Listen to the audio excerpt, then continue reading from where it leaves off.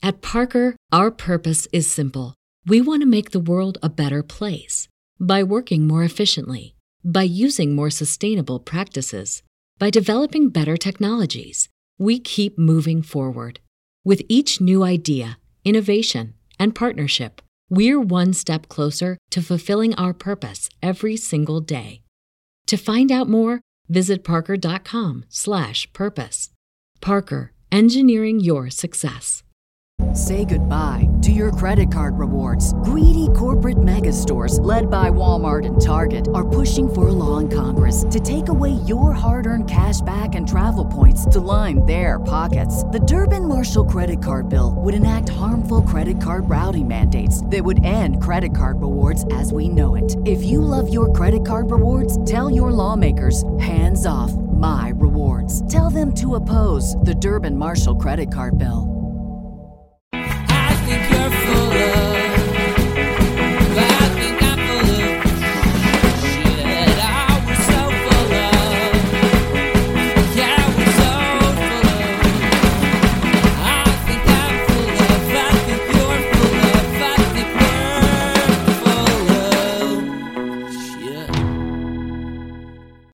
Welcome to So Very Wrong About Games, a board gaming podcast about, you guessed it, you're so clever, board games. I'm here with my great friend Mark. How are you today, Mark? I'm well, but I guessed wrong. You guessed wrong? Yeah. You were probably hoping for like a cooking show or car repair, maybe. All my favorite podcasts are about automotive repair. My name is Michael Walker. We are going to talk about the games we played this week. Then we're going to talk about the news and why it doesn't matter. We will talk about our feature game, which is Soldiers in Postmen's Uniforms. Mark, what did you play this week? It is another week, another calendar week, unless I played more Regicide. All that I have to say about Regicide is the following. I've said this on social media, it bears repeating.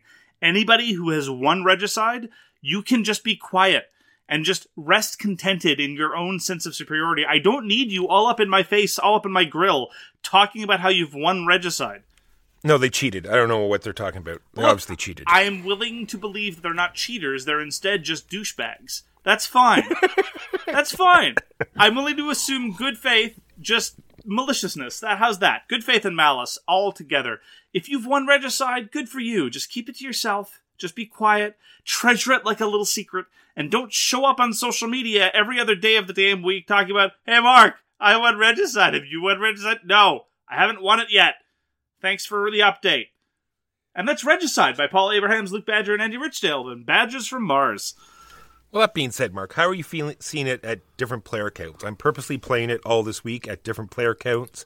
How are you seeing how it changes up? I played a lot of two-player this week, and I felt as though it had a lot more sort of decision space and a lot more strategy, sort of like making sure you play the right number of cards, pay attention to more how many cards both players needed and stuff like that.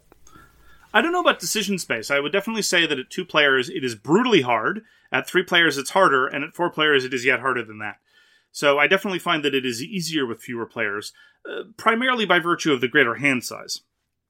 Solo, I find also brutally hard, but I don't know how to compare it to the other because of the jokers working in a different way. And I constantly feel hamstrung by what's available to me, but in a good way. So I'm not sure about decision space. It's always a question of, what am I defeating now? How am I setting up the player downstream from me? If I defeat this boss, will I be able to take another turn as the next boss? What immunity would really kneecap us, and how can I prepare for that? I'm still discovering new layers to the game after having played it well over a dozen times and playing it week after week with new players. But the primary difference that I notice in player count is difficulty, not necessarily decision space. Speaking of two-player games, I played some Omitama. This is a very chess-like game where you're playing cards that will tell you how your pieces move, and both sides have an emperor or a king, and you're trying to maneuver. And the interesting hook of Onitama is the fact that when you play a card, it goes to the center space, and then the other player gets to take it into their choice of 2 cards, and there's this back and forth. Really love it. Played chess growing up all my life, so this is a game that I really enjoy. I'm glad it's on Board Game Arena, and so I'm going to be playing a lot more of that. if you've played chess before and you want a more of a gaming experience, because chess is very, I don't want to say hard or anything, but I mean, like if you bring someone new in, it's just not a game when you've played before against someone who has not played before. So if you want to get a game that puts you both on equal footing, you can pick up a game called The Duke or Barony, or you can both learn a new game, which I am also learning this week. There's a website called Online Go, and I'm starting to learn how to play Go because it's a fantastic strategy game as well. Well, on the topic of games that are really pastimes or areas of study unto themselves, I mean, even chess can't hold a candle to Go. That's definitely deep waters that you've inserted yourself into, Walker. More power to you. It's so interesting. So Onitama is designed by Shrempei Sato and published by Conception Games. I played a game called Card Capture. Card Capture is a web-published solitaire deck-building game that can be played with a standard deck of cards. And of course, I was curious about this because it was mentioned by some as something to check out in terms of clever things you can do with a standard deck of cards in the context of discussing, of course, Regicide. This won an award during the Golden Geek for Print and Play Challenge in 2018, and I have to say it's quite interesting. So the central conceit of the deck building game is that you can only use cards of the same suit to acquire cards of a suit. And your job is to basically acquire all the cards of a deck. So you're going to have to buy the Jack of Diamonds sooner or later. So you have to be careful that you always have enough diamonds to do that. And you buy a Jack of Diamonds by playing a total value of diamonds of 11 or higher. Natch, reasonably straightforward.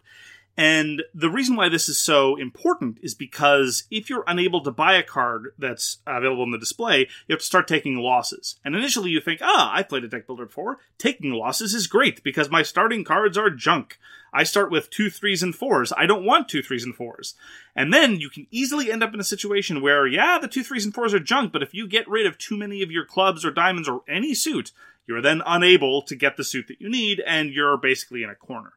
And that is exactly what happened. So it was an interesting challenge, sort of a satisfying little puzzle, a little bit longer than it wanted to be, because again, the key decisions appear to be about pruning when you're forced to take those losses, or even choosing to take those losses when you don't have to. Yeah, that's what I was just about to ask, whether you had the choice not to buy a card, even though you had enough to do so, just in order to discard. Interesting. Absolutely.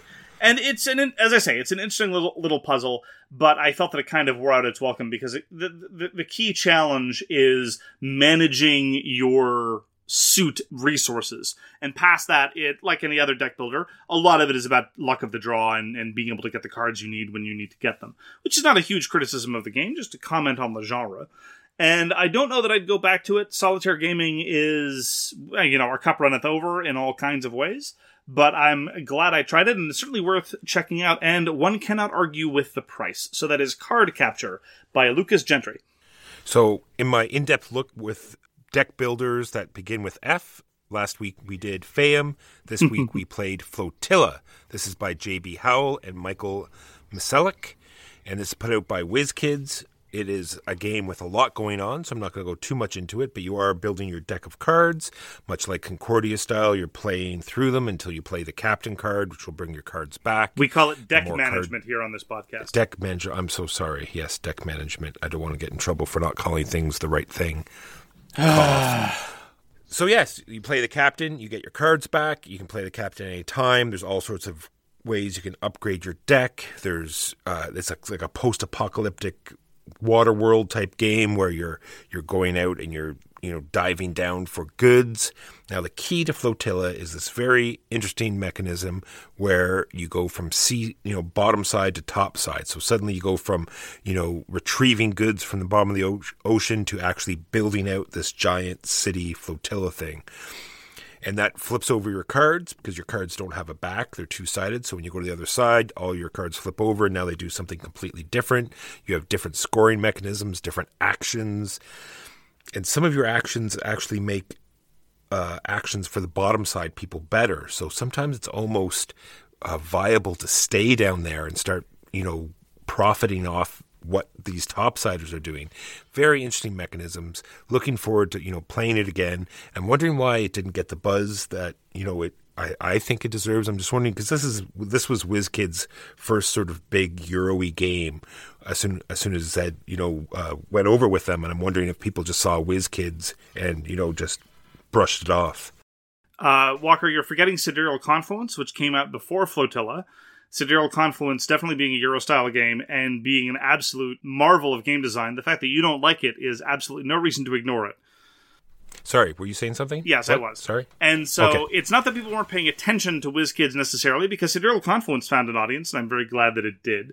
Flotilla is bizarre. I agree with you that I'm somewhat surprised that it didn't get a little bit more traction. I do wish that there had been a little bit more time to exploit that interesting differential between I'm top side and and another player's bottom side, and the cards we're playing have a weird, interesting supply and demand element to it.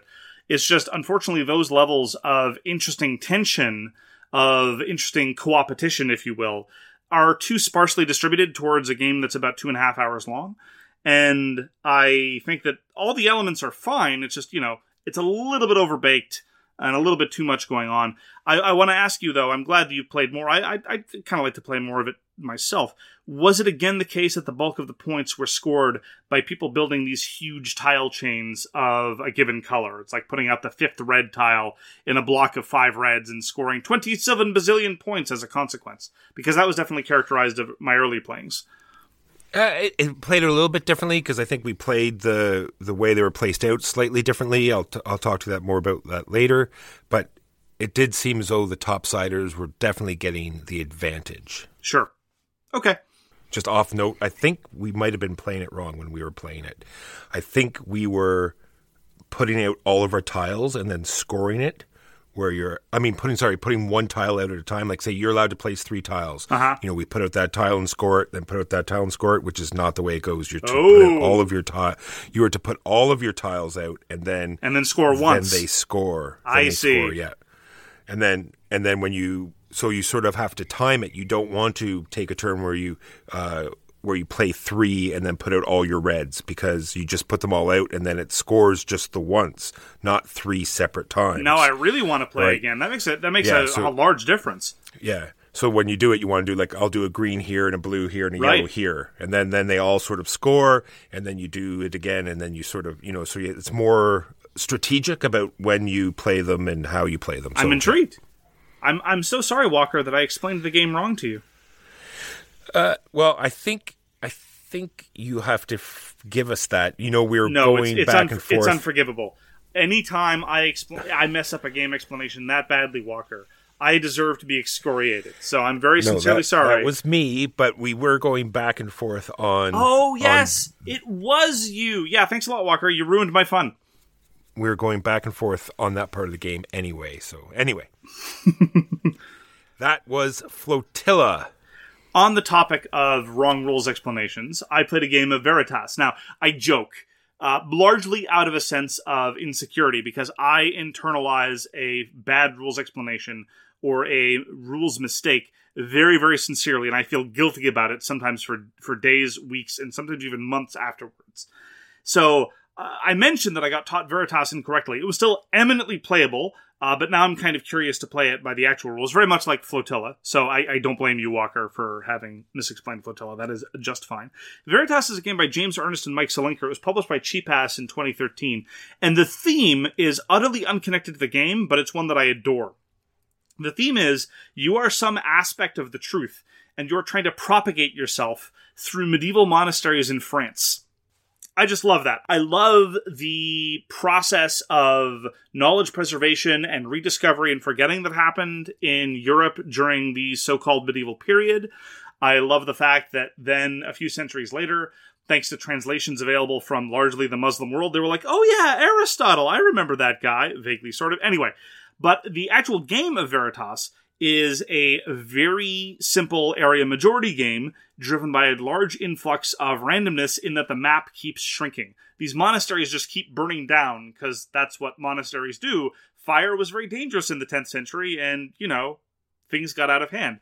But the good news is that if a fire burns out in the monastery, the monks rush in and grab the books and then spread them to 4 corners of the world. And indeed, it's a lot about spreading out your influence in this sometimes uncontrolled, sometimes chaotic way. The rules errors that were introduced made the game strangely less confrontational than it actually is, because in Veritas there's this notion of books of multiple players existing in the same space. Whoever has the book on top controls the stack. But In the actual rules, if you have any books in the stack, you can propagate yourself and put a new disc on top of the stack, and then potentially within the same turn, spread this stack according to your own prerogative. So there's a large notion of once your influence exists, it will always exist and it doesn't get removed from the board, but sometimes you're not the one in control of where it goes. And that aspect I find conceptually interesting. Anyway, the version we played was fine and serviceable, and it was just a very simple area majority game. I love area majority games. I felt that the influence of randomness in this version was a little bit too potent, but in the actual version, the element of randomness will be a little less potent. So, yay for that. Anyway, I will probably have opportunity to play it again because a local is a big fan of Veritas, and the presentation is kind of charmingly old school. I don't know, did you ever play any cheap-ass games, Walker? No, I have not. The theory was at the time when they were publishing in their heyday was that everybody owns miscellaneous dice and tokens and such, and so all that the games would consist in were cards if they needed any, custom chits if they needed any, and the board. And so the game of Veritas consists of nothing more than chits that you pull randomly to determine where the monastery is burnt down, and the board itself. And the board itself is just a series of postcards that you arrange into an actual board. And I always thought the business model was cute, albeit misguided, and I think that now that we're in an era of, $200 deluxe versions with metal coins all over the place, I think the fundamental operating thesis of cheap-ass games could be regarded as miscalibrated to market demands, or at least miscalibrated to current market demands. But I nonetheless applauded their sense of gusto. And one can hardly quibble with their fundamental premise, which is that games ideally should be cheaper and we have enough components in our lives. So they were kind of pitching to the better angels of our nature, where we just wish to be acquisitive consumers at all times. Anyway, I enjoyed Veritas, like to play it again. James Ernest and Mike Selinker are longtime fixtures in the industry, and the moment I knew that they were the designers, I knew it'd be for something at least wild and playable. And sure enough, it was somewhat wild and very playable.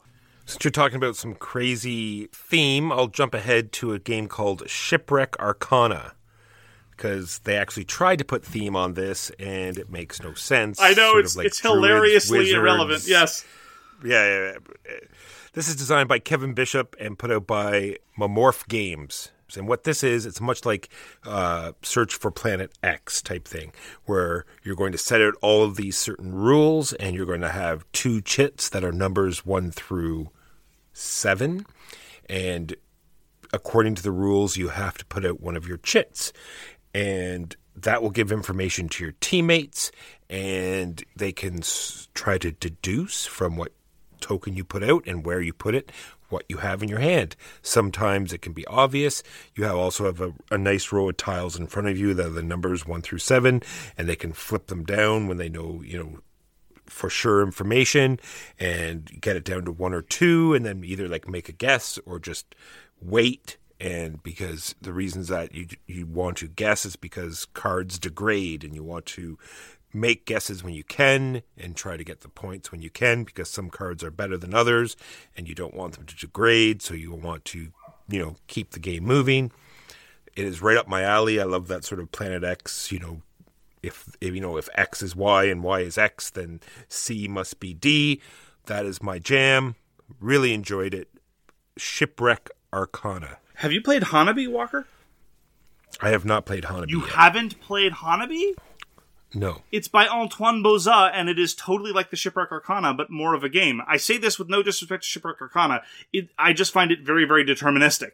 It's just, you ask the question, there's one available answer. There's not a whole lot of range for intuitive leaps, or clever cues, or subtle communication. It just seems to play itself for the most part. Hanabi is amazing. I can't believe I've never played Hanabi with you. This seems like such a great shortcoming and a great mistake. That's the deck backwards thing? It is. It is the deck backwards thing. It is. So I did play the Sherlock Holmes version of that. Yeah, they're sufficiently different. They're not. It wasn't just a straight retheme. There were significant differences between the Sherlock Holmes thing and the Hanabi. We need to play Hanabi, absolutely. The only problem I had with it is that there's definitely sort of like a same thing with the chess type of thing. If you come into a group that played a lot and someone who's not played that type of game at all, they're definitely going to be behind. It's like try to introduce someone to a social deduction game that has never played it before, and here's Avalon, Sure. welcome to it. And you have to make these like crazy logical leaps and things that the whole group knows that you have no idea what's going on. So it is a game that definitely plays better with people that have played it together before. Sure, but the good news is that if you don't cheat at Hanabi, there are fewer of those leaps you'll be expected to make. And I don't cheat at Hanabi, so there's that. Don't worry, we'll be able to bring you up to speed. It'll be great. You'll love it. I guarantee it. Anyway, as for games that we actually played this week, I played Empire of the Stars. This is a recently fulfilled Kickstarter by Adam West of Crosscut Games. This is kind of sort of a spiritual sequel to Galactic Emperor. How to be kind about this? Galactic Emperor was a game. I think that mostly the problem that Galactic Emperor has was it was fundamentally ill-conceived. Galactic Emperor, which was published over 10 years ago, also by Adam West, was attempting to Euroify Twilight Imperium 3rd Edition. Now, first of all, why you would want to try to adapt Twilight Imperium 3rd Edition is a mystery to me. Secondly, why you'd want to Euroify it when it was already crippled by its strange devotion to Puerto Rico in space is also a mystery to me. But it was kind of a stodgy, overlong thing where the points kind of came out in dribs and drabs at strange intervals. Oh wait, I guess it was like Twilight Imperium 3rd Edition. Anyway, Empire of the Stars. Empire of the Stars is a Euro-style 4X game. It maintains some of the aspects. There's still role selection. There's still the attempt to do a little bit of everything, but in a tighter Euro package. But as people who have listened to the show before or who are familiar with my gaming tastes, I really like attempts to do sci-fi Empire/4X games in a slightly more playable Euro package. Whether it is something like Imperium the Contention, whether it's something like Warpgate, whether it's something like Quantum, to name three very, very different games, I tend to appreciate the attempts to distill these experiences into more playable versions. And that is one of the reasons why I pledged for Empire of the Stars. Then, and I find Adam West a very interesting guy. I've read a lot of his writing. I appreciate what he has to say, even though some of his design work I don't necessarily appreciate. He did a game called Ninja Toe, which I assume is a game about ninjas writing letters to other ninjas, and it says ninja to ninja. That's why it's called Ninja Toe, I have to assume. I should stop making jokes like this. I could hear in my mind's eye already the actually squad on the internet starting to rise up and have their incredible vile mass directed at my attention. I know why it's called Ninja Toe. It's called Ninja Toe because it's about ninjas in Toronto, so it's Ninja TO. Don't send me the emails. I understand completely what it's about. Anyway, Empire of the Stars. I played it with 3 players. I don't know if 3 is the ideal player count. And it was a little bit tough getting going because, again, I did a bad job explaining the rules. And there's a lot of different things that, although they feed into each other, they're not entirely disconnected. There's a lot of different bits that are involved. There's a market element, there's a supply and demand element, there's a technology element, there's the building of ships, there's the moving of ships, there's the fighting, and all the other things. The combat system, though, is one of the key things that's super clever, and I just want to emphasize it because you are a big fan of Rising Sun's combat system, and so I suspect you might find some stuff to appreciate about Empire of the Stars' combat system. It's the same kind of principle. You get a certain amount of combat strength based on the number of ships that you have and other technologies that you might have, and you secretly assign them to one of 3 different values: tactics, weapons, or shields. Weapons and shields are relatively straightforward. You look at your weapon's value and you compare it to an opponent's shield's value, and that's the number of hits you inflict. And you can't take over systems unless you've killed all the ships. But another way you can deal with ships is if you win tactics, the margin by which you win tactics is a number of moves you can do on ships in the sector. But those moves can be on your ships or somebody else's ships. So you can end up in this interesting situation where you show up with sometimes a strong force or maybe even a weak force, win tactics, force your opponents out of the system. They might inflict a lot of hits on you, but all their ships are gone, so all your hits go straight to their colonies and you pocket them points. There were a number of interesting combats, even though I was playing with people who are, broadly speaking, not particularly inclined towards combat, but it's a role selection game, so if anybody picks combat, everybody's fighting, potentially. I found it full of promise. I enjoyed the first play, but it felt rocky in a number of ways, and I think part of that, again, is not seeing how all the different bits come together. I'm curious about the tempo. I'm curious about how much room there is for games to feel different from game to game, about whether there could be lots of military buildup versus not as much, or more focus on the economy as opposed to the technologies, etc., etc. So I think there might be a lot of room for player creativity and for different metas to evolve from game to game. And I would like to try it again, especially either with people who've played before, or at the very least, doing a better job of explaining the rules so that everything feels a little bit more coherent. Because there's a lot of clever bits in there. Sometimes when there's a lot of clever bits, they come together in a great package, and then sometimes, on the other hand, there's just a lot of clever bits, and it doesn't come together in a great package. I am hoping that Empire of the Stars is going to be the former. I'm optimistic, and I have reason to believe that that's what might manifest. And so that was my early experience with Empire of the Stars, and if I am lucky, I will have more to say later. But I can also say, Walker, you get to play as Purple, and the plastic spaceships are adorbs. Sweet. Speaking of interesting combat systems, Mark, we got to try a game called Ruination.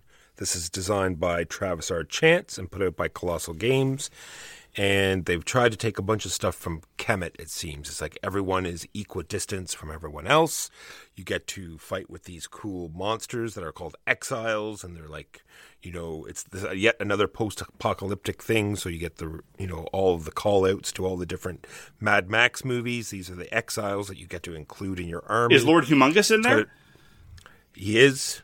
And what's the little guy that rides on the other guys? Is that Lord Humongous, the guy that rides on the other? No, that's Master Blaster. You're thinking Master Blaster. They have Master Blaster, but they don't have Lord Humongous.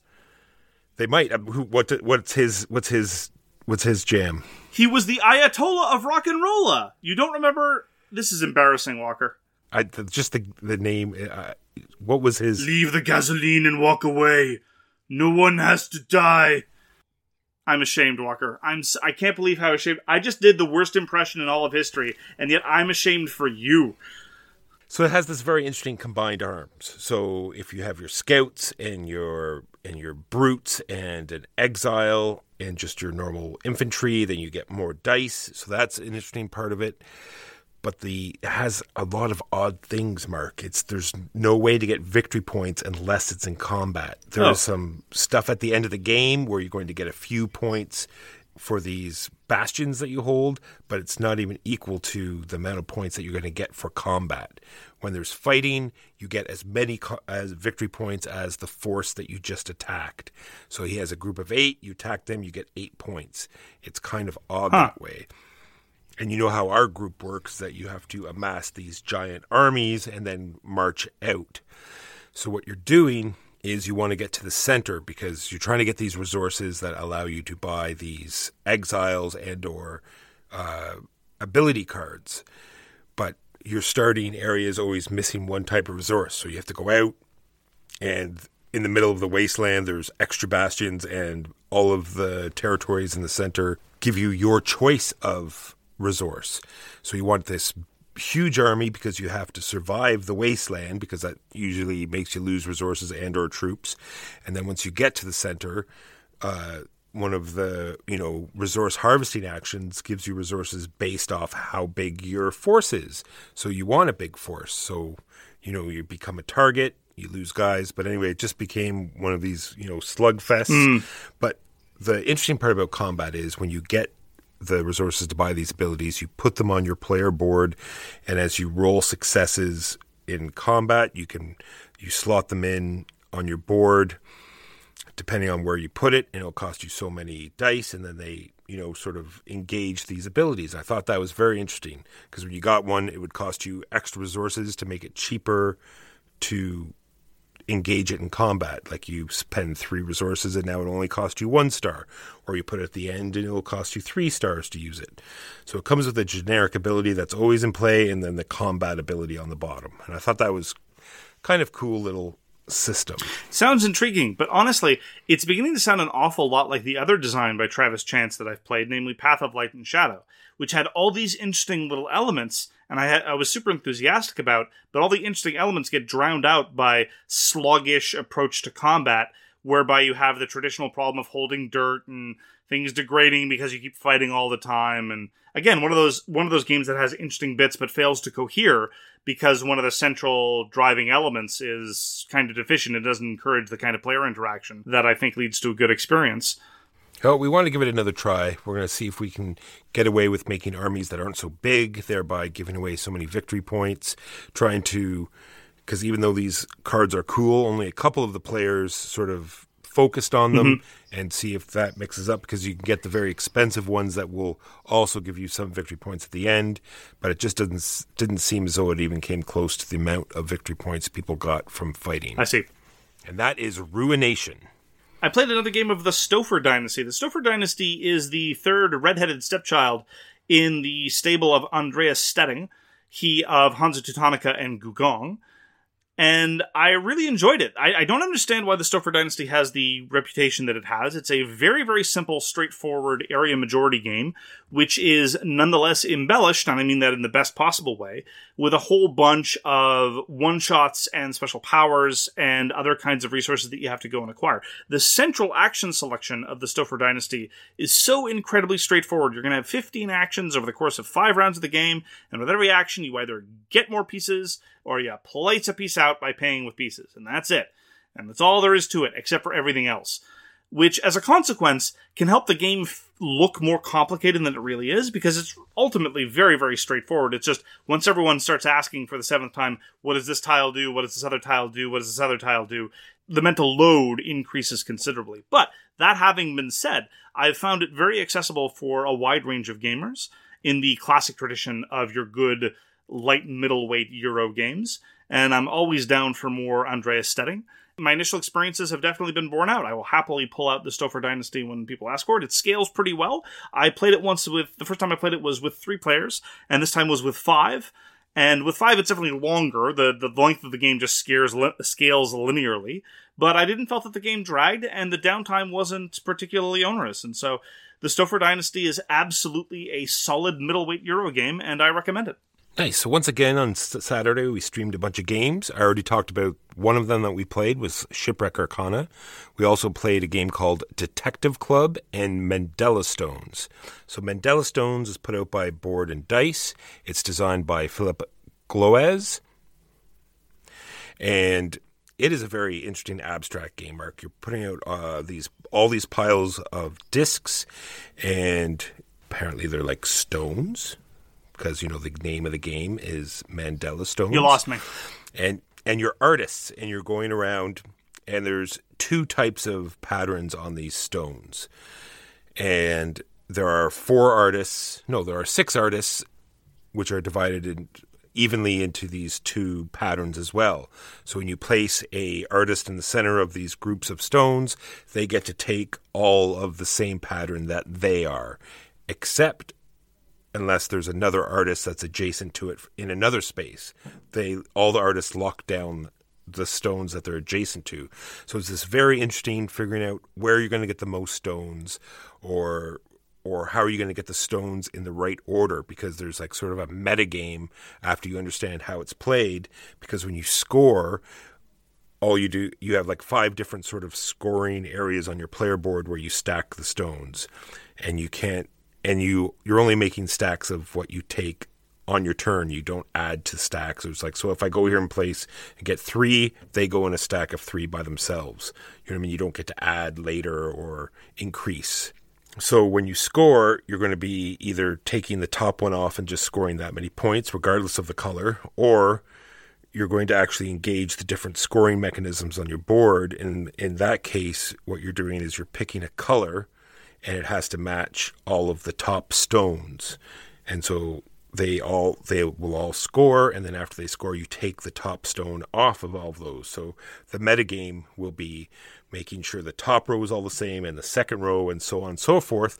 So you can do multiple scoring turns, so you're not like, you know, placing more stones and trying to get the colors. And it's got these really interesting, all these decision spaces of when to score and how to get the stones back, and the fact that after you take the stones off your board, they're going around this ring as well. You're placing all the stones that you've used, and there's bonus scoring points there as well, so you got to time it there as well. It's like, well, I'll only score this many points if I score now, but there's these bonus scoring points, so we'll bump it up, and I don't want other players to get that, so you jump in there. I will happily play this again. It plays very quickly. I think it says 30 to 45 minutes on the box. It did take longer, but that was including the teach. And I think now with people that know what they're doing and will help with the setup, because that's not nothing, putting all these different stacks of stones all over the board, that it will be just as quick. Looking forward to play it again. Nice and light. Mandela Stones by Boards and Dice. And the last one we played was a game called Detective Club. This is designed by Olkasander Nevensky, and this is published by iGames. And we played a game, or I owned a game before, called Chameleon, and they're very similar games. So Detective Club, you're using Dixit-style cards, and everyone has a hand of 6. One person is the leader. They look at their cards, and they find sort of a common theme between 2 of them, and they write the word down on these notepads, players -1 notepads, except for one of them is going to be the traitor player. So then you pass out the books, so everyone knows what the keyword is but one player, and they put out their cards that they feel represents that word. And then when it comes to, and then they put out a first card, then a second card, and then everyone sort of tries to explain why they put the leader says the word out loud, well, the word was ducks. And then everyone tries to justify their cards why they think it was ducks. And the traitor has to sort of flub his way through it, and then everyone votes on who they think the traitor is. Everyone votes who they think the traitor is. And Chameleon worked the same sort of way. Everyone but the chameleon knew what the word was, and then it went around the table, and everyone said words that were similar to that, and then everyone tried to figure out who the chameleon was. And they both sort of suffer from the same problem, where if the traitor is right after the leader, it sort of leads to this sort of, so I sort of made sure we paused for a minute, everyone flipped the second card, and then I said, now say the word, and then just wait a second, and then people can go into their stories, because you say, okay, the word's cats. Now you, who's the traitor, quickly try to think up something with your, the 2 pictures that you had no idea what was going on, why you picked them for cats. But that being said, it was a really fun game. I love almost all these games. There's hundreds of games that use these Dixit-style cards. Sometimes I feel sorry for the poor artists. They send, here's the pictures that I made for you. They're not crazy enough. Make them crazier. Okay, I'll add a candy cane here. Anyway. Detective Club, I would play it again. I think it would shine a little better with more players. We only played it with 4, but it was super fun. Detective Club. Finally, for me, we played Glorantha: The Gods' War. This is by Sandy Petersen. Wait, is that guy that does Blood Rage and Chaos in the Old World? No. Oh, okay. Sorry. We'll get to that later. No, Sandy Petersen is the one who publishes games by Sandy Petersen Games, and Sandy Petersen Games is a Sandy Petersen company. So, on the front of the box, no joke, you see Glorantha: The Gods' War, a Sandy Petersen game by Sandy Petersen Games, a Sandy Petersen company. Just in case you miss who's involved. I've been vaguely curious about Glorantha: The Gods' War because it's kind of sort of the spiritual successor to Cthulhu Wars. And what Walker is referring to is the fact that despite that we are very enthusiastic about Cthulhu Wars, it clearly has very strong influence from Chaos in the Old World. And this is one of those cases where I think it would have been incumbent on the designer in the rulebook to at the very least give a shout out or proper attribution. I'm certainly not going to argue that it is unreasonable to release a game like Cthulhu Wars based on its similarity to Chaos in the Old World, but it is certainly the case, let me put it this way, that if Glorantha had been released by anyone other than Sandy Petersen Cubed, it would have been incumbent on them to at least acknowledge the influence of Cthulhu Wars on Glorantha: The Gods' War, because it is very similar to Cthulhu Wars, but it has a number of salient differences, and I was curious about the differences. One of the things that you gain in Glorantha as opposed to Cthulhu Wars is there are these kind of little vignettes that pop up over the course of the game, partially by virtue of setup and partially just by virtue of the structure. For example, at the start of the game, the literal sun is trapped in hell. And one of the goals of the player who plays the sky is to try to get the sun out of hell, and there are a variety of ways they can do that, either less profitably or more profitably, depending on how much players are willing to cooperate. And there are lovely little bits like that pop up a couple of times over the course of the game. And those parts I really very much appreciated, because, I really, really like Cthulhu Wars, but it's very much a game where there are lots of wild special powers, but it's all about building and maintaining gates. At the end of the day, that's what it is. You build gates, you maintain gates, that's how you win. Glorantha introduced a couple of variations on that theme in ways that I found satisfying. Then there are the built-in structural bits. Namely, once somebody cracks a certain number of points, there's this thing called the Chaos Rift that opens, and then everyone unites to fight the Chaos Rift. That was okay. There's this thing called the Great Compromise, which is of great controversy because it's one of the most blunt catch-up mechanics I've ever seen. It's literally a system whereby somebody can pay half of their actions for the coming round. They get 4 points. They hand out 3 points to a player, 2 points to a different player, and 1 point to another player after that. Well, it's usually pretty straightforward. So it's just a question of whoever has the most power gets richer, and then they try to help the people that they think are not a threat. So there are varying degrees of success with that. Mostly, though, at the end of the day, the question is this sufficiently different from Cthulhu Wars to justify playing both? My intuition is no. That you should pick the one you like better, either the system that you're already invested in or the system that you find thematically more coherent. Glorantha was mostly just variations on a theme, and as a result, it didn't really feel like an independent product to me. It felt like some sort of weird set of revisions that could possibly be backported to Cthulhu Wars.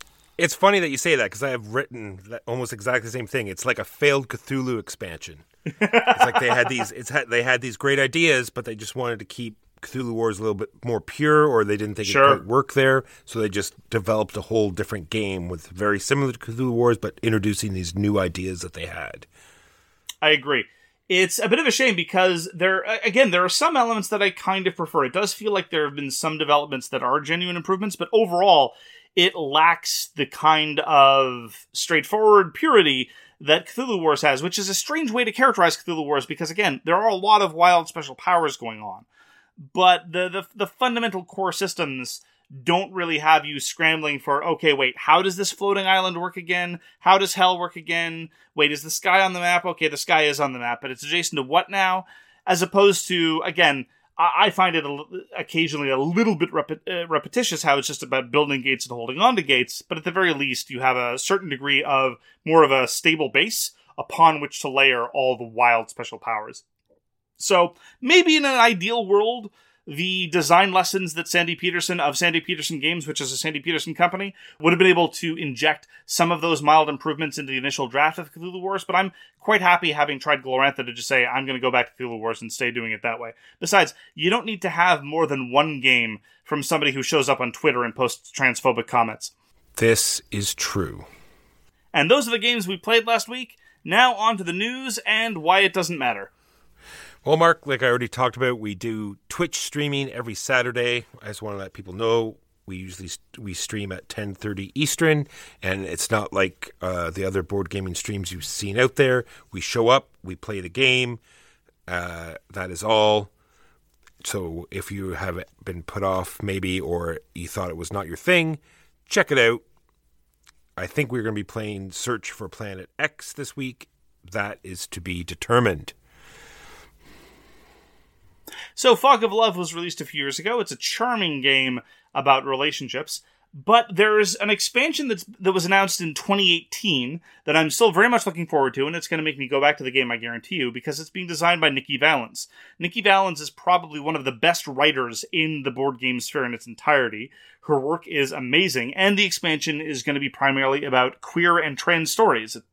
So I'm very much looking forward to that expansion. But I mention this contemporarily because Fog of Love has announced another of-the-moment expansion. Maybe they'll release it before too long, perhaps along with Nikki Valens' work. It's called Love on Lockdown.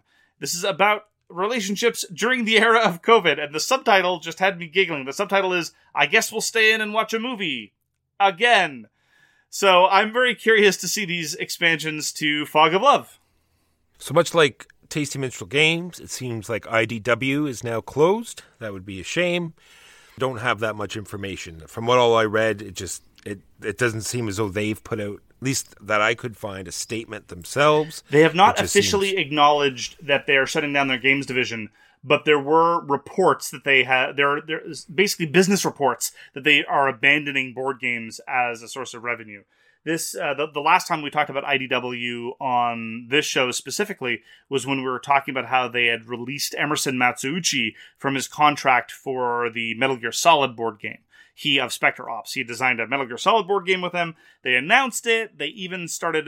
They announced they were going to do play videos with the voice actor for Solid Snake. Dates kept being missed, and people started wondering what happened. And then Emerson Matsuuchi showed up and said, well, it's kind of dead. I'm now shopping the game design to other people, possibly with other licenses, because working with Konami might be a whole thing.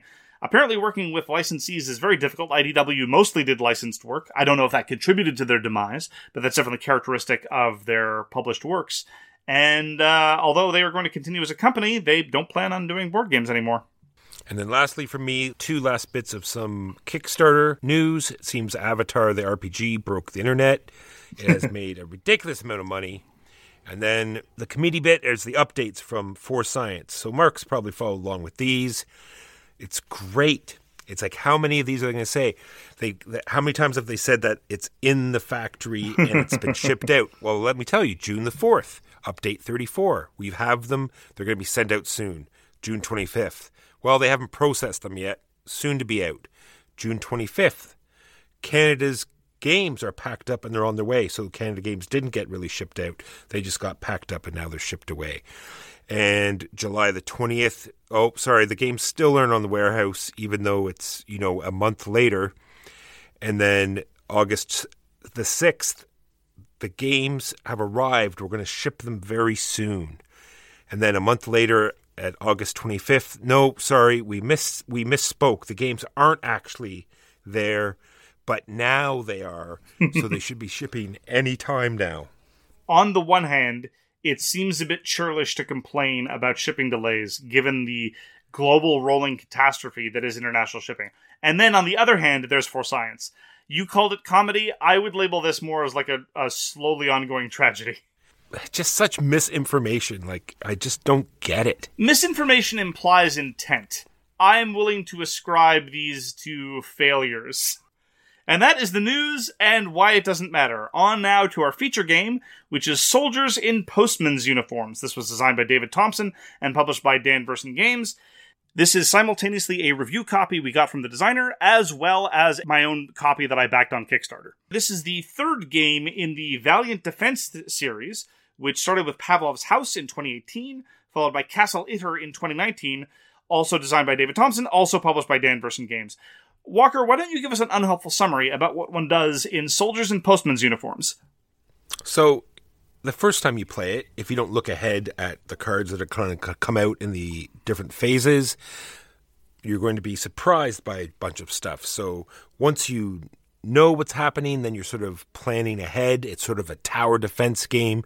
You're adjusting your defenses to minimize your casualties.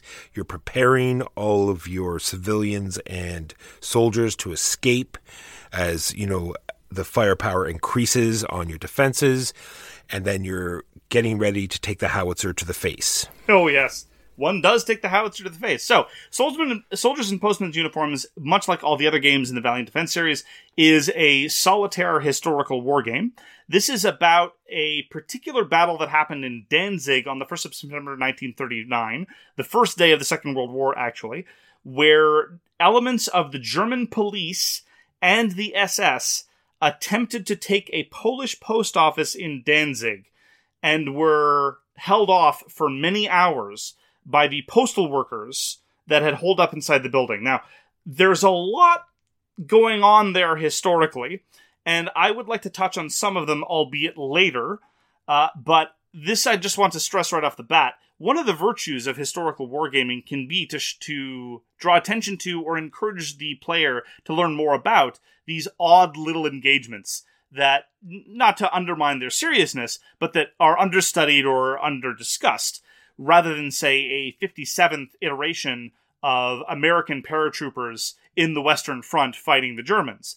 And this is definitely true of Castle Itter as well. If you haven't heard us talk about Castle Itter, I've talked about it a couple times on the show.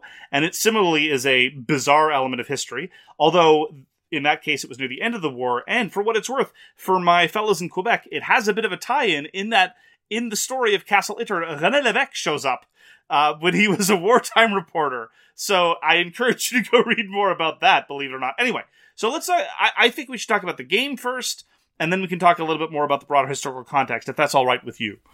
Yeah, no, the way I have my notes set up is like going through an entire turn. So let's just start with the setup. It is not a small thing.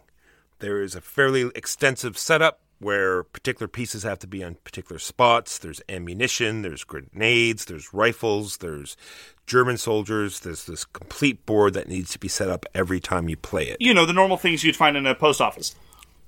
Exactly. And then there's 3 distinct phases of the game. There's the morning phase because there was just 3 distinct attacks to the post office that day. Yes. A morning, afternoon, and night. So there's 3 different phases, and they each have a different setup and sometimes different ending conditions to get through to the end to the next mission. I honestly really liked the staged approach. You're right that the first time you play, or if you don't look through the deck, unless you're intimately familiar with the notes that the designer includes about who attacked from where when, it's going to be a little bit of a surprise, because only a subsection of each board is used in the first 2 attacks, and it's only in the third attack when suddenly the entire board gets employed in its fullness, or at least that half of the board, because the board is split up between a strategic bird's eye view of the entire area of engagement on the left-hand side, and on the right-hand side it's just the post office itself. And the fact that it was staged into 3 separate little vignettes, I really appreciated. It gave you a little bit of time to break up the action. It gave you 3 particular set pieces, and then there's a chance to recoup. And I also felt that it was helpful as a solo player, because for me, if I'm going to be playing a solitaire game that's around 90-ish minutes, as Postman's Uniforms is much of the time, I really like it if there are natural breaks, because I like to be able to step away if I'm feeling a little bit overwhelmed. Not that it's an overwhelming game, but for me, so the absent the kind of social interaction and assistance with another player, 90 minutes all at one go is not always what I'm in the mood for. No, and it really, enforces that one of the key elements of the game is balancing how much of your forces you're using, because every time you take an action with someone, it's going to exhaust them, and you have to decide on whether you're going to spend more actions to unexhaust them or just leave them and cycle through more of your pieces and just wait for that end phase so they all come back to you. It's this very interesting balancing aspect. Absolutely.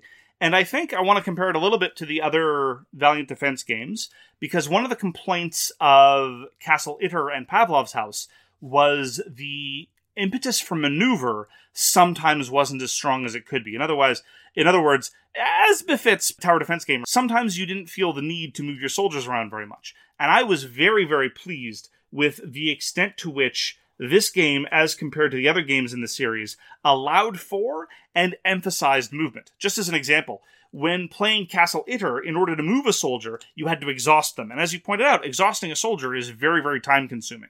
Here, in Postman's Uniforms, every turn you get 4 movements.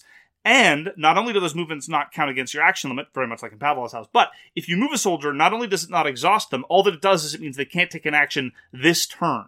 So you have to consider where you want your soldiers to be. Can you take a turn off? Can you take 2 turns off if you need to exhaust them? Those kinds of trade-offs I thought were extremely well done. The next up is the Germans always go first. And I really love in this game how the AI is very simple, very quick. You go through it very quickly. On the German turn, you're going to flip over 5 cards, and it could be anything from assault troops to support troops to maybe a special card like the howitzers, right? So assault means you're just sort of chaining the German troops towards the post office, and then they get sort of blocked up by this very interesting blockade mechanism. And the only thing that shoots during the German turn are the machine guns. So it's very fast, very few die rolls. But that being said, sometimes it lets you forget to shoot those machine guns. Sometimes you're cruising through the German turn so fast you realize, oh wait, there was a machine gun card there, and you have to go back. But it's very quick. You put the machine gun out, you roll a couple dice, and it has this interesting targeting system. And then you're on to the next card. You go through 5, and then it's your turn again. I agree. The AI is a breeze to implement. You feel threatened. I mean, it's very, very intimidating, the extent to which the Germans will deploy a fair amount of firepower towards you. And that's even before you consider the howitzer, because yes, the howitzer will ruin your day. It's almost a matter of inevitability. In the classic tradition of historical war games, if the building got destroyed, the player needs to get wrecked. And that's exactly what happens with respect to the howitzer, if nothing else.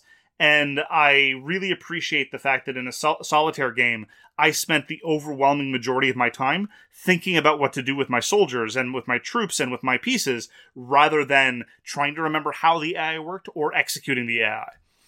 True. Unfortunately, this is the only place, and it's to a very minor extent, that the solo or cooperative problem rears its ugly head of randomness, because not only are you drawing random cards, but now you're rolling random dice, because there's all these different lanes that come into the post office, and so you're drawing random cards for the soldiers, and then you're rolling a random die to see what lane they're going to go down. So you could get this series of I just drew all troops and they all went down the same lane.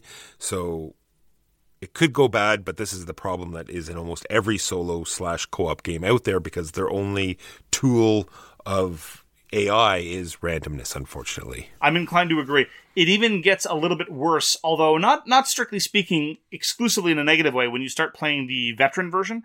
In all of David Thompson's Valiant Defense games, there are usually additional optional modules to increase the difficulty. And specifically here, there are tactics cards that you can pull that will influence how the AI works. But they definitely dial up the randomness to a considerable extent. Just to give you a couple of examples of AI cards that I pulled. Some of them are, every rifleman you pull, place 2 riflemen one after the other. Well, how many riflemen are you going to pull that round? Because you could pull 5 riflemen, you could pull none. Similarly, there are ones that say, for every machine gunner you pull, add immediately another machine gunner counter. Now, the way the machine gunners work in soldiers and postmen's uniforms are actually really quite clever. The first time a machine gunner shows up, they're threatening, but not especially deadly. But if you leave them alone, or if you get super unlucky and you draw 2 in rapid succession, they become much deadlier and much harder to deal with. In the normal game, that you get these lovely little trade-offs, because most of the time they show up one at a time. And so you get to think, well, do I take care of the immediate urgent problem, or do I deal with that machine gun nest before it becomes a serious issue? Well, if the tactic card that doubles up all the machine gunners comes up, they're just going to be drowning you right from the start. This isn't really a complaint about the difficulty per se. It's just saying that when it comes time to make the game more difficult, usually it ups the randomness as well. Yeah, I thought that was a fantastic thematic part of the game, where the first machine gunner chit that comes out is just sort of the team running along and, either, shooting a little bit or, slowly setting up their position. And then if you don't take care of them right away, then they've had a chance to embed themselves, and now they're much harder to hit and can fully open up with their gun. So deal with them immediately or else. Yes, absolutely. I'm just going to jump back to the barricade mechanism, which I thought was also very interesting because it worked right in with the terrain. Like, there was all these walls and hedge sort of systems. Barricades, yeah. There were these choke points that they said were barricades. So when the tokens reached that point, they would just build up. And as soon as they reached that point, you'd shuffle in another card into the deck.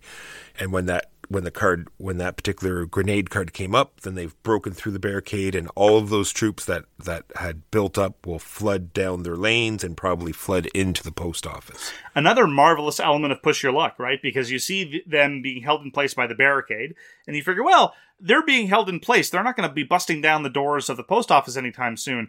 And then they start building up, and you figure, well, there's always something more urgent. But you really do have to worry, because the moment they bust through, they form a lovely little conga line, and sometimes straight into the post office, 2 and 3 at a time, and then you've got serious troubles. And so you're constantly facing these little tactical trade-offs about dealing with the urgent problem versus dealing with the crucial problem. And I really appreciated those strains on my decision-making. And another cool mechanism works in that particular spot where there are officers and armored cars. So if they're in that stack, if the officer's on top, he's harder to hit, so he's going to make that stack that much more difficult to take care of, whereas the armored cars, as they go down the street, they're protecting all the soldiers. They need a 6 to hit on a d6. I'm not sure if you ever targeted them or blew one up. In all of the games I played, never even tried. I once had to try to take care of the tip of the spear of an armored column because they were about to enter a field in which I had laid down suppressive fire. And if the armored car entered the suppressive fire, it was all going to go away. And so I reasoned that it was worth my effort to try to delay that part of the column long enough. I was wrong, because it was an inevitability that an armored car was going to end up in the suppressive fire anyway, but that was just me being stupid. Now, since we're talking about things that we did differently, I'm just wondering, there was a very interesting line in the rule book about in the final phase. It said if Barricade 4 had not been broken down, then then break it down now for the beginning of phase 3. And what this would mean would be that you stopped all tokens from even reaching the barricade in the first place. Yes. And hats off to any player that can do that. Yes. Feel free to save any such tales of those exploits along with your talk of having beaten Regicide. And the reward that you get for stopping the tokens from even reaching there is that it gets broken down anyway. Well, again, it's not about... it's like any other tower defense game, right? It's not about turning back the tide. It's about delaying it long enough. Because this is another thing that you need to be careful of when you're playing the game. I missed this the first time I was playing. I really wish I'd been paying more attention. When the assault ends, when phase 1 ends or phase 2 or phase 3 ends, all the troops get removed. And so if you're down to the wire near the end of the assault, they're going to be recalled. So they're not your problem unless they're inside the post office. So on the other hand, those machine gun nests that got set up, they're going to stick around. So they become your emphasis and they become your problem. So again, the barricades are representative of this idea. You're not going to defeat the entirety of the Schutzpolizei or the SS. There's too many of them. Your job is to buy time. And so now it is our turn. And the first thing that happens is that you have 4 movements that you can do.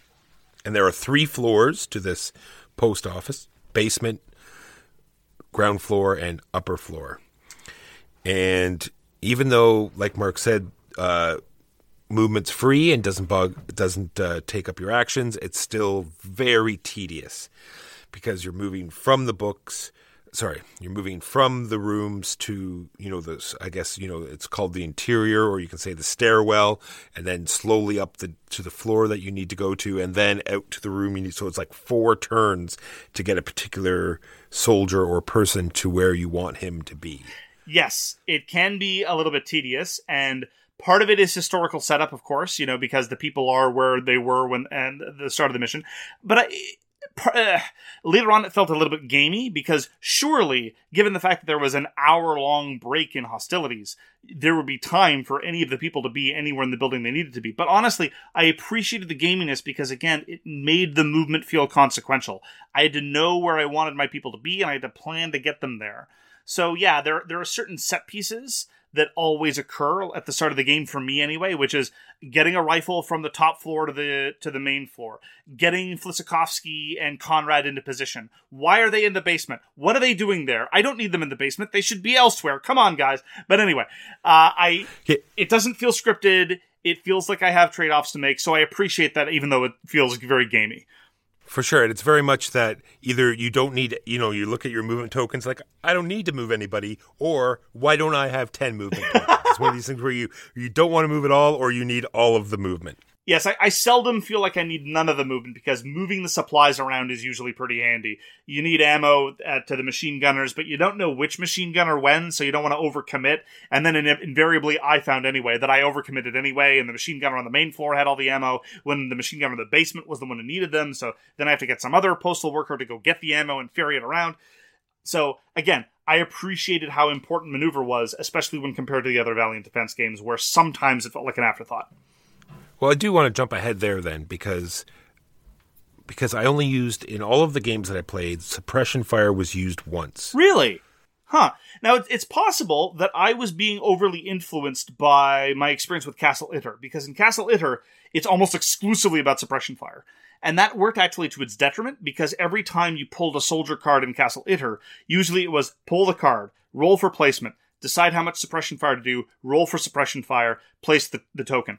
And as a result, the amount of time you spent managing the AI, sure, there were some decisions buried in there with respect to how you were doing suppression, but you just felt like you were spending most of the time in the AI phase, and that made me feel like my agency was being degraded to a significant extent.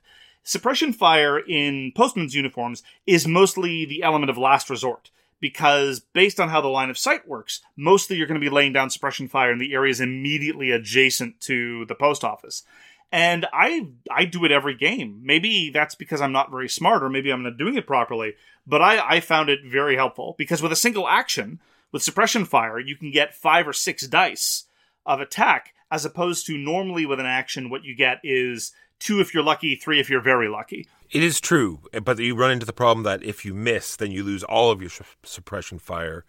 2, it has to be to an empty space. Yes. And 3, there's usually always something else you want to shoot at anyway and kill immediately.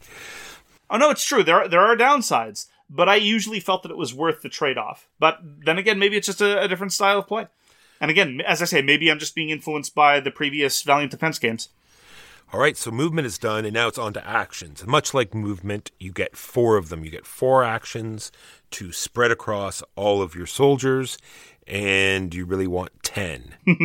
Just 10? I could do with 20. It's true. Like I already talked about, you want to keep a balance between your disrupted and exhausted troops and ones that are ready to shoot, and whether or not to unexhaust them or heal them, or just cycle through all of your troops and just leave them all exhausted by the end. It's this very interesting, puzzle to figure out. And then let's move on to some of the special things you get to do while it's your turn. Line of sight. Oh my God. So awesome. Right back to Tannhauser. The orange can see orange. It's like the upper building can see out. They have this cool corner section of the building that can see, down into the courtyard or at the entrances. I think it all works out very well and very interesting and keeps everything in a balanced way. And it works in the opposite way too, because the support weapons like the artillery and the machine guns, they go into double spaces and they see very interesting parts of the building as well. And I think they did a great job of keeping that very balanced and interesting. It is one of the many hallmarks of the Valiant Defense series, and I agree, it's done very, very well. It is super playable, super accessible, and really good. And the rifles versus pistols, because like we said, all of the soldiers in the upper floors start with rifles. You want to get some down because you can't shoot any of the machine guns, the support things, unless you've got a ranged weapon. And moving that stuff around is always important. Then there's a command action, which lets you do 3 heal actions, but you have to have those commanders in the right place, and they can't have moved, and they can't be exhausted, and they can't have done another action. So it's, this interesting puzzle to figure out. Inspire lets you roll more dice when you shoot or when you do suppression fire, and same thing with them. They can't have moved, they can't have taken another action, so getting them in place and in the right place, because they can only help the room that they're in. Very, very interesting. The recover action, which we sort of already covered, which your healing guys are unexhausting them. Logistics, what do you think about logistics? I'm not totally sure. You said you moved around a lot of equipment. All of the soldiers can carry 2 items. The logistic guy gets to carry 4. I'm not sure if this was like an honorary title or not, but it never seemed to play out as anything very important. This is what we in the historical wargaming community refer to as Chrome, namely a rule that is inserted because it seeks to model what actually happened in history. The individual postal worker with the logistics feature just happened to be the one on the actual historical battle that was ferrying supplies between the different rooms. And so as a result, he gets to ferry 4 tokens rather than 2. I think I maybe used it once. And then there are the grenades. Oh my God, the grenades. So powerful. And fun times. I think they are so much more powerful than shooting. I think it is a little odd. I think it works well in the game. Don't get me wrong. I think it's balanced in the game. But the difference between the shooting and the grenades is a little excessive. Well, you have a limited number of them. They are only to be used against soldiers that have already penetrated, Germans who have already penetrated into the building. And so it's really a method of last resort. And it can still end up killing some of your guys, which again is historical Chrome, because in the actual engagement, what happened was the leader of the postal workers, Konrad Guderski, deployed a hand grenade against some members of the police who had infiltrated into the post office, killing them and himself. So in the actual engagement, it was very deadly, and so it was decided to be modeled as such too. The useful gameplay element that it introduced was it meant that every time there was an infiltration on the post office, you weren't forced to just pitching a small number of dice hoping to kill them. Because once you've been infiltrated and your people are in the wrong place, or if you've run out of grenades, you really do have a series of forced moves. And so the grenades are really good at keeping the game moving, I find. All right, our turns are now done. Another round, which is called the clearing round, where all of the Germans that are inside the post office they finally get to do something other than move. So Yes. they follow this interesting sort of hierarchy of tokens that they remove. They remove as many tokens as they have combat value. And like I said, once again, AI, very quick, very deadly, and you're done. And it really is good, I find, at inserting the real sense of menace. I thought I knew that the game was menacing me when I had, fully entrenched machine gun nests and or a lot of troops that were on the streets. When your stairwell is full of submachine gunners, and you know that if you don't do anything against them, they're going to start going through their murderous logic of removing all your people and sapping your morale and getting you ever closer to an insta-loss, that is when the game's tension really, really ratchets up. And then when the clearing round is done, we go to the escape round, which only can happen in the third phase. And that's when you realize you've done what you could, and now it's time to get out of there. Oh, and yes. You need to clear a complete lane, which is a little difficult because at the setup they put a rifleman on every single lane. So, and they're not just normal riflemen; they're SS riflemen, so they have a little bit more armor. And it's this very interesting ramp up because there's some howitzers going off. You've got the SS; they're more powerful, and it's this big climax at the very end. And you're moving, like we said, with the limited movement, you're getting everyone to the exits that are clear, and you're trying to flood them out through because they're going to get you more victory points, double the victory points if they've escaped. And I really enjoy that part. Again, it's about trade-offs. It's, can you afford to spend the extra firepower and or actions and or time to clear out a lane entirely, ignoring the fact that there's an entrenched infantry gun that is hammering you because you want to run up the scoreboard? Because at the end of the day, this is a solo game. There are loss conditions, but the win conditions are separated by score thresholds. And there's a lot of thematic and historical resonance to this as well, because there were 4 individuals who escaped the post office during the siege. It's also the case that in the game, as historically, there are 3 civilians in the post office that were not postal workers. There was a janitor, his wife, and their adopted daughter. And I personally felt a great deal of impetus to get them out of there as fast as I could. And I found it very, very satisfying in one of my games when I was able to do just that. I was able to escape all 3 of them out the side entrance, and it felt great. And so, yes, did I pay for it? Absolutely, yes. There were lots of other postal workers that probably became casualties as a result of it. But it was an interesting narrative moment, an interesting moment of additional tension, and of further gameplay trade-offs. Yeah, I think almost every game will play out that way, where there are key shots that you need to make to clear that lane. Yes. And the howitzers blowing up the whole top of the building, and then making that decision whether you're going to try to run a guy up there because the upper floor is the only thing that can clear a certain color, which is all lanes but the side door. And it's a great game. So I agree with you entirely. In terms of quality of decision-making, I really think that this is David Thompson's best historical wargaming work since Pavlov's House. Because the thing about Pavlov's House that differentiates it from both Castle Itter and from Soldiers and Postmen's uniforms, for what it's worth, is in Pavlov's House you have this extra strategic element. Namely, you don't just have to manage supplies inside the defense area, but imagine if on top of that there were a separate phase where you had cards that you needed to play to get the supplies in there in the first instance. And it's very simple, very straightforward, but it's an extra level of challenge, and I really appreciated it, and it kind of blew up the sense of scope, and I really, I thought in terms of gameplay terms, it's the best of the series. But Castle Itter I really, really appreciated because it was, as I said, an investigation of a conflict, of a particular engagement that is seldom discussed in historical wargame circles, and I imagine, from what I gather, seldom discussed in broader historical contexts as well.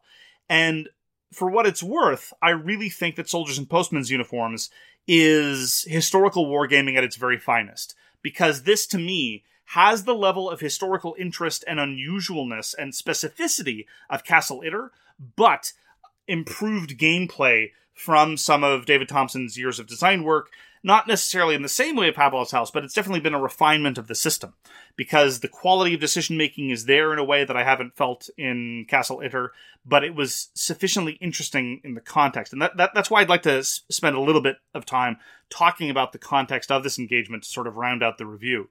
Because for every Valiant Defense game that David Thompson does, he writes a companion book. And you can buy them from DVG, or you can get the free PDF on his website. And in all cases, if you're going to do historical wargaming, I sincerely recommend you read whatever designer's notes are available at the very minimum. But in this case, for Soldiers and Postmen's Uniform, I would say it is 100% required reading, but I personally am very glad that I did it, because there are so many interesting historical elements that come together in this, again, not to undercut the lethality and the tragedy of this incident, but the bizarre strangeness of this particular engagement. What was Danzig in 1939? Why was it independent? How was it independent? How was it not independent? Why did it have a Polish post office if it was independent? How terrible and awful was the Treaty of Versailles and its attendant pacts? I was not expecting this engagement to involve elements of the Treaty of Versailles in quite the way that it did, and I love reading about that stuff. Why were there so many military-trained men with machine guns and grenades in a post office as postal workers? All of this touches on so much geopolitics, it made me so happy to read about because I found it so fascinating. This was kind of like a lot of the geopolitics and of military tensions of the 20s and the 30s in a microcosm. And so you have this marvelously resonant and engagement that invoked so many interesting elements in the lead up to the war and the war itself. This is a marvelous, marvelous way to approach the onset of the Second World War, and I'm so glad that it's getting more attention in this wargaming context. And I've talked before about games that depict actual people in a war stance, like games like A Distant Plain that have photographs of actual soldiers. This one also leans heavily on that. Every token is an actual photograph of the postman or soldier with their name. And like I said, this feeling of uncomfortableness is like a 2 out of 10 for me. I mean, it's not that great thing, but if that's something that makes you uncomfortable, maybe this is not something. But it's a teaching method, and like you said, it brings to light this battle that I have never heard of. I'm sure a lot of people have never heard of this first day of World War II. This very unique and interesting battle took place. There's a little bit of setup. I wish the wording was slightly better, because there are a lot more postmen that in the game that you actually use, and then they use words like they're interchangeable. Put these ones back in the box, and use them any way you want because they're interchangeable. And this is more like I'm at work, I'm lost in thoughts, and you know what I mean? And this thing starts grating on me. So it's really much of an overthink, but I just think, they could have worded it slightly better, like choose these tokens, put the other ones beside the board. These people were in the battle, but they're just not going to be represented this time. In fairness, for full context, it does specify that there are more counters than you need so as to give credit to the valor of the defenders of the Polish post office. But you're right, interchangeable is probably not the best word to employ. I, for one, I'm glad you bring this up in terms of framing, in terms of presentation, because there are some elements of pretty much every historical war game, same with historical movie or historical book, that I can quibble with. And obviously I have my own idiosyncratic views on politics and the legitimacy of violence in various contexts. That's neither here nor there. But you brought up A Distant Plain, and I think that's a good counterpoint, right? Because in terms of Soldiers and Postmen's Uniforms having messages, they're a little bit less overtly political than a lot of other contemporary war games.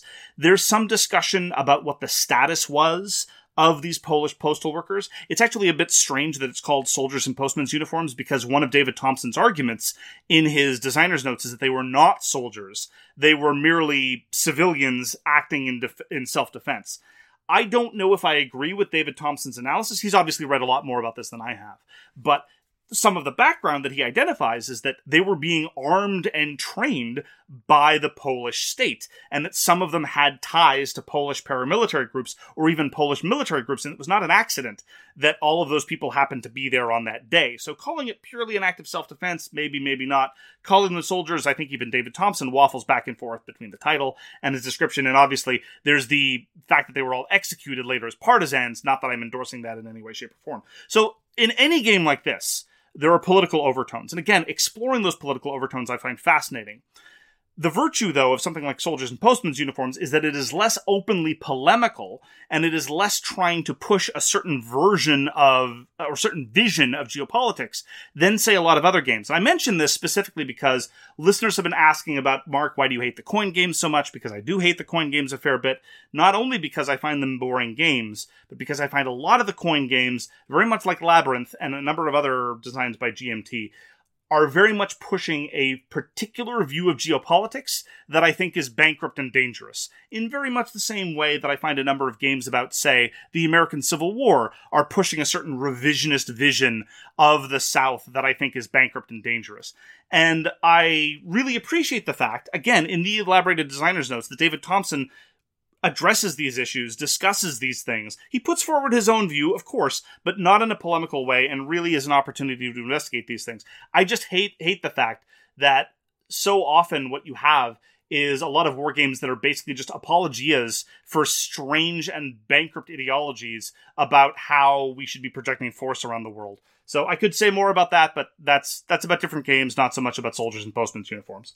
I would play this game anytime. I'll have to say that only one of my plays was actually solo by myself. Oh. All of the other plays were with someone else, so it was more of a co-op experience. And they all said the same thing, that this would be a game that they would never pull out on their own, but they'd be more than happy to play again as sort of like a group experience, sort of all make decisions type and play it out. Solo historical wargaming is, of course, a very niche activity. It's something that I engage in, but it's not something I feel like doing all the time. Again, this is a 90 to 120 minute solo game, and I very much appreciate being able to do that if I can walk away for a while. But you're right, it is far better to be able to play something like Soldiers and Postmen's Uniforms cooperatively with one or two other people than a lot of these other fixed player count co-op games where there's really the same amount of decisions to be made with any number of people, but you're just divvying up among smaller people. There's more quality decision-making to be had for two people playing Soldiers and Postmen's Uniforms than any two people in lots of other co-op games that are nominally multiplayer. And to sum up, I'll just repeat what I said before. I sincerely think that games like Soldiers and Postmen's Uniforms are historical wargaming at its very finest. Interesting historically, resonant with lots of interesting historical elements that come together in this one under-examined engagement with tons of quality decision-making, lots of narrative, and the historical detail is there, but it doesn't overwhelm gameplay. I really think this is a triumph from an excellent designer. I've said lots of good things about David Thompson in the past. He's a very, very talented guy, and I look forward to future installments of the Valiant Defense series, as well as future work by David Thompson in other contexts. Because remember, this isn't just the guy who came up with the Valiant Defense series. This is also the guy who co-designed Undaunted. This is also the guy who co-designed For What Remains. Really a triumph, a really, really, really impressive designer. I can't wait to see what there is in the future. And like you, I look forward to future playings of Soldiers and Postmen's Uniforms. Well, that's going to do it for us for this week. Thank you very much for joining us for So Very Wrong About Games. If you'd like to get in touch with us, you can reach Walker via his email, justrolledadice@gmail.com. You can reach me, Mark Bigney, on Twitter @TheGamesYouLike. For more public discussion, you can find the So Very Wrong About Games Facebook page, or you can check out our Board Game Geek Guild, which is guild number 3236, and you can find us on Patreon and Twitch. We read everything you send us, and we'll get back to you if we can. Thanks again for tuning in, and we hope to see you again soon. Peace! You've been listening to So Very Wrong About Games, produced by Michael Walker and edited by Mark Bigney. Special thanks goes to What Does It Eat for generously allowing us to use their most excellent song, FOS, as our theme. You can find them at whatdoesiteat.com. You can reach us by email at soverywrongaboutgames@gmail.com or on Twitter @SoWrongGames. Thanks very much, see you next time, and always, try to be right, but remember you are so very wrong. say goodbye to your credit card rewards. Greedy corporate mega stores, led by Walmart and Target, are pushing for a law in Congress to take away your hard-earned cash back and travel points to line their pockets. The Durbin-Marshall credit card bill would enact harmful credit card routing mandates that would end credit card rewards as we know it. If you love your credit card rewards, tell your lawmakers, hands off my rewards. Tell them to oppose the Durbin-Marshall credit card bill.